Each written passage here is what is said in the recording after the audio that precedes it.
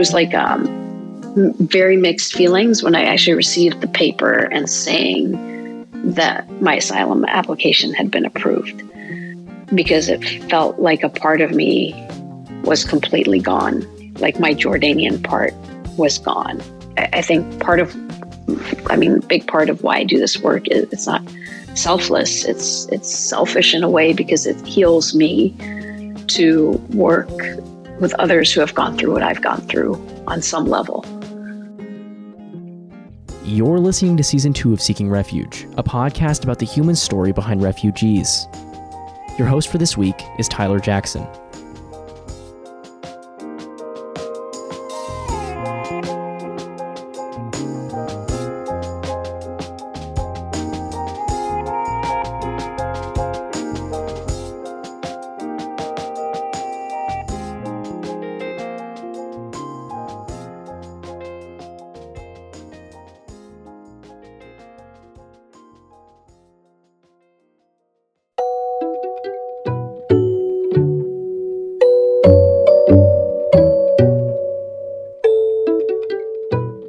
Hey, this is Tyler.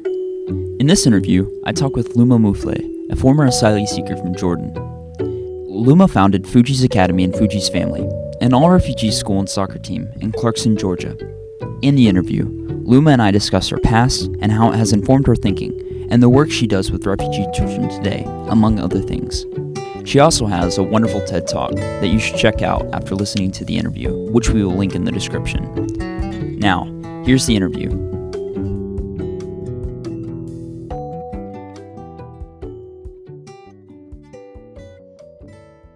Just sort of a general question. Could you tell us about Fuji's Family? When was it established? What is it exactly? Fuji's Family was established officially as a 501c3 in 2006, but it started off in 2004 as a soccer team in Clarkson, Georgia, and then grew to an after-school program, and then to summer programming, and eventually to year-round school. We run the only network for refugee kids in the country. And that would be Fuji's Academy, correct? Yes, that's correct. So could you tell me, what are the goals of Fuji's Academy? The goals. I think this is, it's like a backward design of an organization. You know, it's like coming in and meeting the students and realizing what their needs were. Ultimately our goal is to have our students feel welcome in the United States, have them feel that they can integrate successfully into this new country, into their new home, and to empower them with all the skills and tools they need to do that. And so that's like different ways we do that. It's really important for us that our students understand their identity and what they can contribute. So understanding their home identity, figuring out their new American identity, and how to bring those two together. The sense of belonging and feeling at home, we do that through sport, specifically through soccer. All the students in our schools play on a soccer team. They play on teams that are ethnically mixed. Some kids play on teams with other players from warring factions, but it's a place where they feel at home. It's a sport that has positive connotations for them regardless of where they've been. And it's a great workout. So I've seen your TED Talk as well as several interviews talking about the importance of soccer that it plays to, like you said, creating that sense of identity, that sense of belonging, and navigating that. Well, it's also, you have immediately you have a group of friends. So if you've just moved to the country and you don't know anyone, you don't know the language, one of the easiest ways to get friends and feel like you belong somewhere is to be part of a team. And our students feel that right away. They're with 14 other kids close to their age that have similar experiences of, having moved to this country, not knowing the language, some having names that others have a hard time pronouncing. Mm-hmm. But then on that soccer field, you're all one, and you're all the same. And it's not magical powers, but it brings together our students in ways nothing else could. Could you tell us about how the education at the school is specialized for refugee children? So let's say we have a student that just arrived into the United States from the Congo, and he's 12 years old. He would be placed, if he was to go the traditional route, into 6th or 7th grade. He might get 1 or 2 hours of English as a second language support, and then all his other classes are mainstreamed. When he gets English language support, he would get art, music, or PE. And then expected to perform regular math classes, regular English classes when he does not know the letters of the alphabet or doesn't know how to add or multiply. And so when our students come, I would say 85% of our incoming 6th grade classes are testing at the pre-K level. And so that's where we meet them. Our 6th grade classes look and feel like kindergarten classes. We pack 3 years into 1 year. Our students are very eager to learn. And in their first year with us, the only classes we have are English, math, music, art, yoga, and soccer. There's no other content area. And part of the focus on the arts is those are other languages of expression. So if you can't read and you're having a hard time expressing yourself, visual arts are a very easy way to do it. Music is very therapeutic and teaches enunciation and confidence. And we see incredible growth during that year. So in 1 year, they do 2 to 3 years of academic gain. 7th grade is like a 3 to 5. And by their 3rd year, the bulk of our students are on grade level. Our classes are 14 kids in a classroom, the size of a soccer team. And so it's kind of like a turbocharged approach to education. You talked about the language barrier that exists for children when they first arrive. Other than the language barrier, what is the toughest challenge that students face? I think figuring it all out. Like we have some students that have come from some remote villages that have never used a stove or an oven. We have some students whose families don't understand credit cards. And every one of our students has never experienced Halloween, and so it's like these small things that we take for granted. Like one of my first years, I was dropping off one of my players to his apartment, and the fire department was out there, and the parents are out there, and everybody's yelling at each other. And the family had set a fire in their apartment. They were trying to cook, and that's the way they had cooked back home. And the organization that resettled them, put them in the apartment, did not explain what a stove was, how to cook using it. And so they did what they knew. And the fire department lost it. They're like, you're going to burn the entire complex down. And I was like, just give me some time with them. We're going to teach them this. They don't know. And the firefighter thought I was making it up. He's like, how do they not know? And I'm like, they don't know. Why can't we just teach people? Why are we assuming everyone knows what that is? We take it for granted. Take it for granted. I think those of us that have lived here for so long, I think we forget how the majority of the world lives and how they don't have what we have. And we do take it for granted. And my students constantly remind me of that. So I wanted to talk about some things that you said in your TED Talk, which was excellent, by the way. You tell the story of your grandmother taking you to a refugee camp to play with the children there. And after playing them, she told you about the refugees. Don't feel sorry for them. Believe in them. Yeah. And I was wondering could you explain how this message speaks to how we should treat refugees, or how refugees should be treated in general, and what sort of attitudes we should hold towards them? So if you look at the refugee experience, you look at someone who has fled their country because of war. They may have seen horrible atrocities, and they come and they start and build a new life in a new country. And for the most part, they are successful. And those are character traits that every coach, every educator, every CEO wants in their people. It's strength, it's resilience, it's never giving up, it's determination. And instead of looking at those character traits, we look at that experience and are horrified, and we should be horrified at anyone having to go through that, especially children. But we don't believe in their capabilities. I have seen educators, I have seen employers treat them with complete disrespect, not believing they are capable of accomplishing anything. I had another principal when I opened the Fuji's Academy told me I was wasting my time, that these students would never accomplish anything. Wow. And that was common, like that I was crazy to even think about investing in this population. And what I see is like traits that I want to build in my own children. And optimism, like to go through that and still believe that the world is good and you have hope.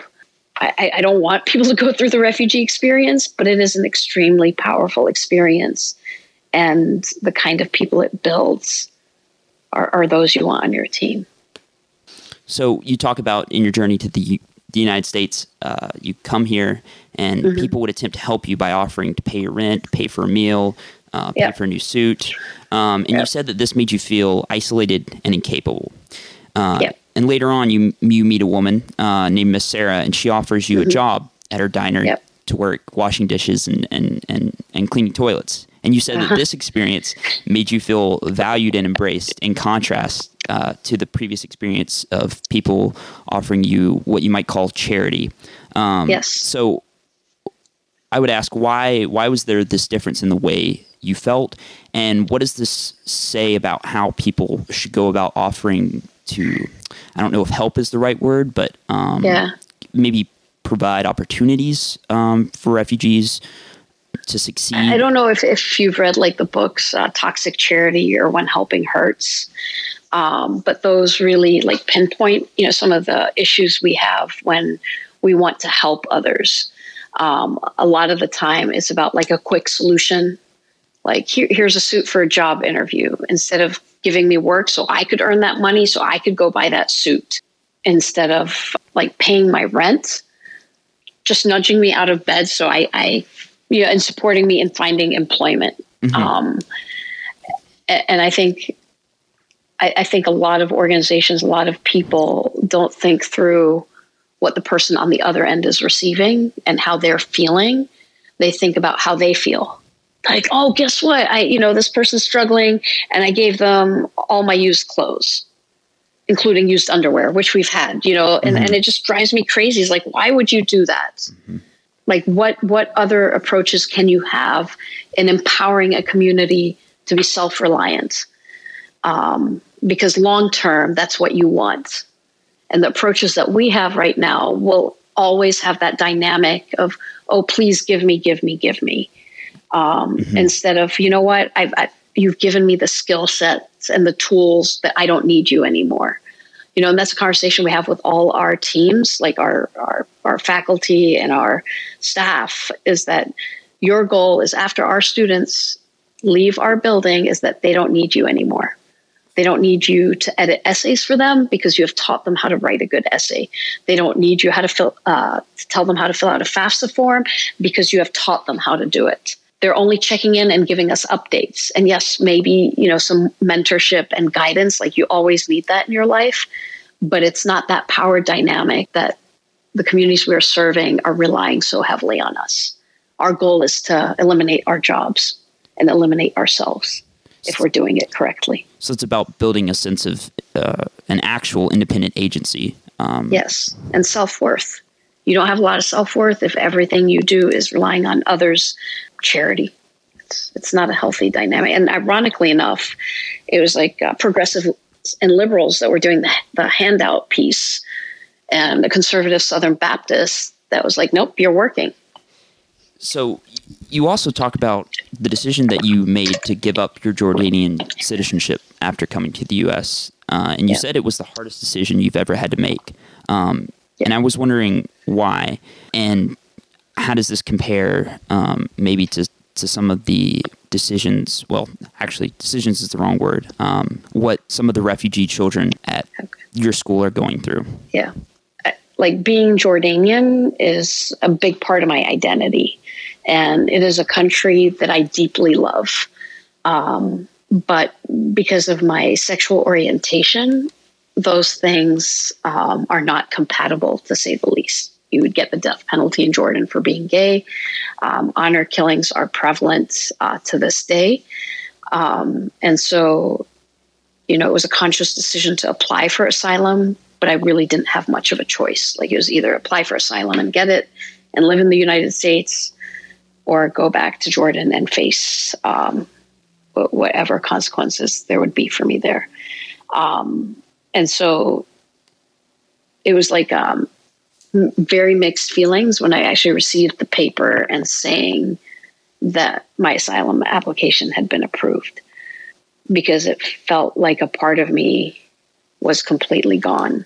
Like, my Jordanian part was gone at that moment. Like, it will never be gone. It's a big part of who I am. And then trying to figure out what's next. Like, who am I now? I didn't have my family. They disowned me. And that was also a big part of who I was. Like, family's plays a big role in our communities, and to not have your parents or your siblings or your cousins, it was tough. And so I think big part of why I do this work is it's not selfless. It's selfish in a way, because it heals me to work with others who have gone through what I've gone through on some level. I have a hard time saying it's exactly the same, because I have a lot of privileges and opportunities. I saw war from a distance, in Iraq and Lebanon. But I did not see it firsthand. And I had financial means to hire a lawyer. I had an education here, so my integration into the United States was a lot easier. But the feeling of not having a home and not belonging and not being able to go back to the country that you love, that's something I can relate to on a deeply personal level. And I know you talked about the importance that soccer played in sort of building that identity within the children at Fuji's Academy. What other ways do you go about building that identity outside of soccer? I know you talked about the classroom size being 14, just like a soccer team would be. I didn't know if there was anything that was in the curriculum that might work towards that. So some of it is curriculum. So we do a house system. So all the students are in houses, which are multi-age. So you have older students mentoring younger students. They hold them accountable for their grades and their performance and their behavior. So a lot of it is that peer accountability. In our curriculum, like let's say in our 6th grade class, if we're doing Little Red Riding Hood, we're doing Layla and the Wolf, which is the Middle Eastern version, and then there's a South Korean version. We do in high school a lot more immigrant and refugee authors, and then we do more of the traditional texts.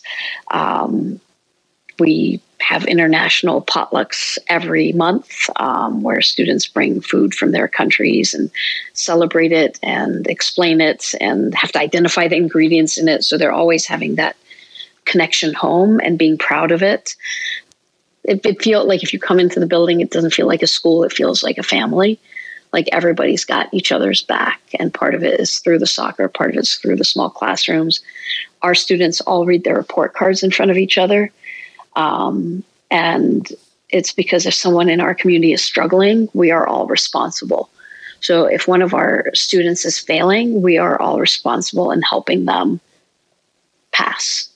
Whether it's making sure they show up to school and getting them out of bed and having them show up on time, whether it's sitting next to them at tutoring and making sure their homework is complete, or whether it's just telling them, hey, I believe in you, we've got this, or I need you because we need you to play this weekend. And it's just like a beautiful way for kids to show that they support each other and that if you're failing, it's okay because we all have your back. You also talk about, not to keep bringing up your TED Talk, but you talk about the label refugee having connotations of being something that's dirty, something to be ashamed of. Do you think there's any way to change those connotations surrounding the label? And if so, how? I think we need to humanize the refugee experience, and we need to take control of the narrative. I'm seeing a lot of organizations switch from using refugees to using migrants. And I'm like, why are you doing that? Like, why are you rejecting that word instead of saying, nope, this is the face, this is the story, this is who we are. And I think we need to be more vocal. I think our stories need to get out there. I think the bulk of Americans have the refugee story in their family history. And I would love for like there to be some kind of campaign where you are tracing like your grandparents or your great grandparents' journey to the United States and what that looked like, where we can find some commonality in what my students and myself went through. And I think it's just taking ownership. It's not being ashamed of that word. It's like, this is something that is strong, that is powerful, and just reframing it and rebranding it in a way, and not letting others define who you are. Another thing you say, when you find yourself choosing between home and survival, the question, where are you from, becomes very loaded. Could you just explain that further and what you meant by that? So I'll use my experience because I don't want to speak for any of my students, but like I get at where are you from? And I don't know how to answer that because I don't know if I should say I'm from Jordan, which was where I was born and I considered for a long time but my home, but is no longer my home because I had to leave it to survive. Or am I from Georgia because I lived there for 15 years? Or am I from Columbus because that's where I'm living right now? It's very loaded. And our students also don't know how to answer it. Like we'll have someone say, where are you from? And like some of our Burmese students will say Thailand because that's where they were born. And they have very negative associations with Burma and with the government. And so they don't want to identify as Burmese. And so we have to work to see what they feel comfortable with. And it evolves from saying they're Thai to then realizing that the Thai government didn't actually treat them with respect, to identifying as American. But it's like, what hyphen do you use? Like, do you use your ethnic group? Do you use your tribe? Mm-hmm. It gets really complicated and it brings up a lot of, I think, intense emotions on what that means. It's like, why can't I say I'm Jordanian? Because part of me does not want to accept a country that has rejected me. But that's a big part of who I am. And I think you made a really good point there that, at least indirectly, that this is something that rejection from the place that you call home is something that a lot of Americans don't have to face, and will never have to face. Yeah. They will never have to, and that's like incredibly lucky, because I think part of why there's this like misunderstanding and demonizing refugees is because that experience is so far removed from the average American. Because when will we ever have to flee this great country? Like, it's the safest country in the world. But like for me, growing up in Jordan, it was like every year we're like, when are we going to get attacked? When is the Scud missile going to drop into the middle of Amman instead of like somewhere on where we border? Like, war was just like a factor all the time, and figuring out how we would flee was always there. It's like, this is how we would run. This is how we would get out. And hear that like my children will never have to grow up with that. Mm-hmm. And they're very lucky to not have to grow up with that. Last question. So if people want to learn more about Fuji's family, Fuji's Academy, and wish to contribute, whether that be financial, volunteer, what should they do? They should go to our website, fujisfamily.org, and we have ways for people to donate, to volunteer, ways to contact us. We would never have made it this far without like the thousands of people who have contributed $10, $15 a month to get us to where we are now. And like for us, we like to share stories of who is supporting our schools with our students, because it's really important for them to know that there are people out there who believe in them and are committed to this cause, because there's so much information and so much like crap out there that tells them the opposite. So I'd encourage people to get involved as much as they can. And just before we end here, is there anything that you would like to say to our listeners, or anything you would like to end on in particular, any message? I always say, like, when you don't understand someone, you don't understand an experience, or something feels so different to you, instead of taking a step back, like, take a step forward and try to understand, try to walk in that person's shoes to see where they're coming from.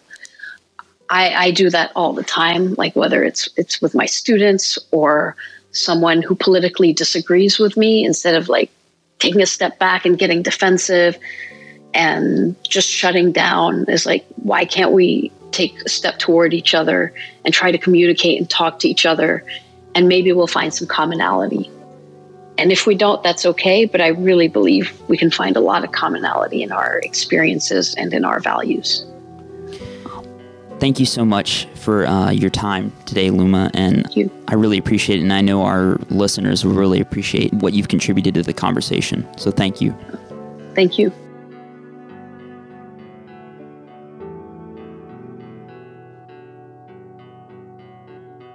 Thank you so much for listening to this episode of Seeking Refuge. If you want to get in contact with us, you can email us at seekingrefugepodcast@gmail.com or follow us at Refuge Podcast on Twitter. Thank you to Luma for taking the time to talk with us today. For more information on Fuji's family, you can check out the link in the description of this episode. Also, huge thanks to Maxey International House for making the show possible. Our next episode will be out in 2 weeks. We'll see you then.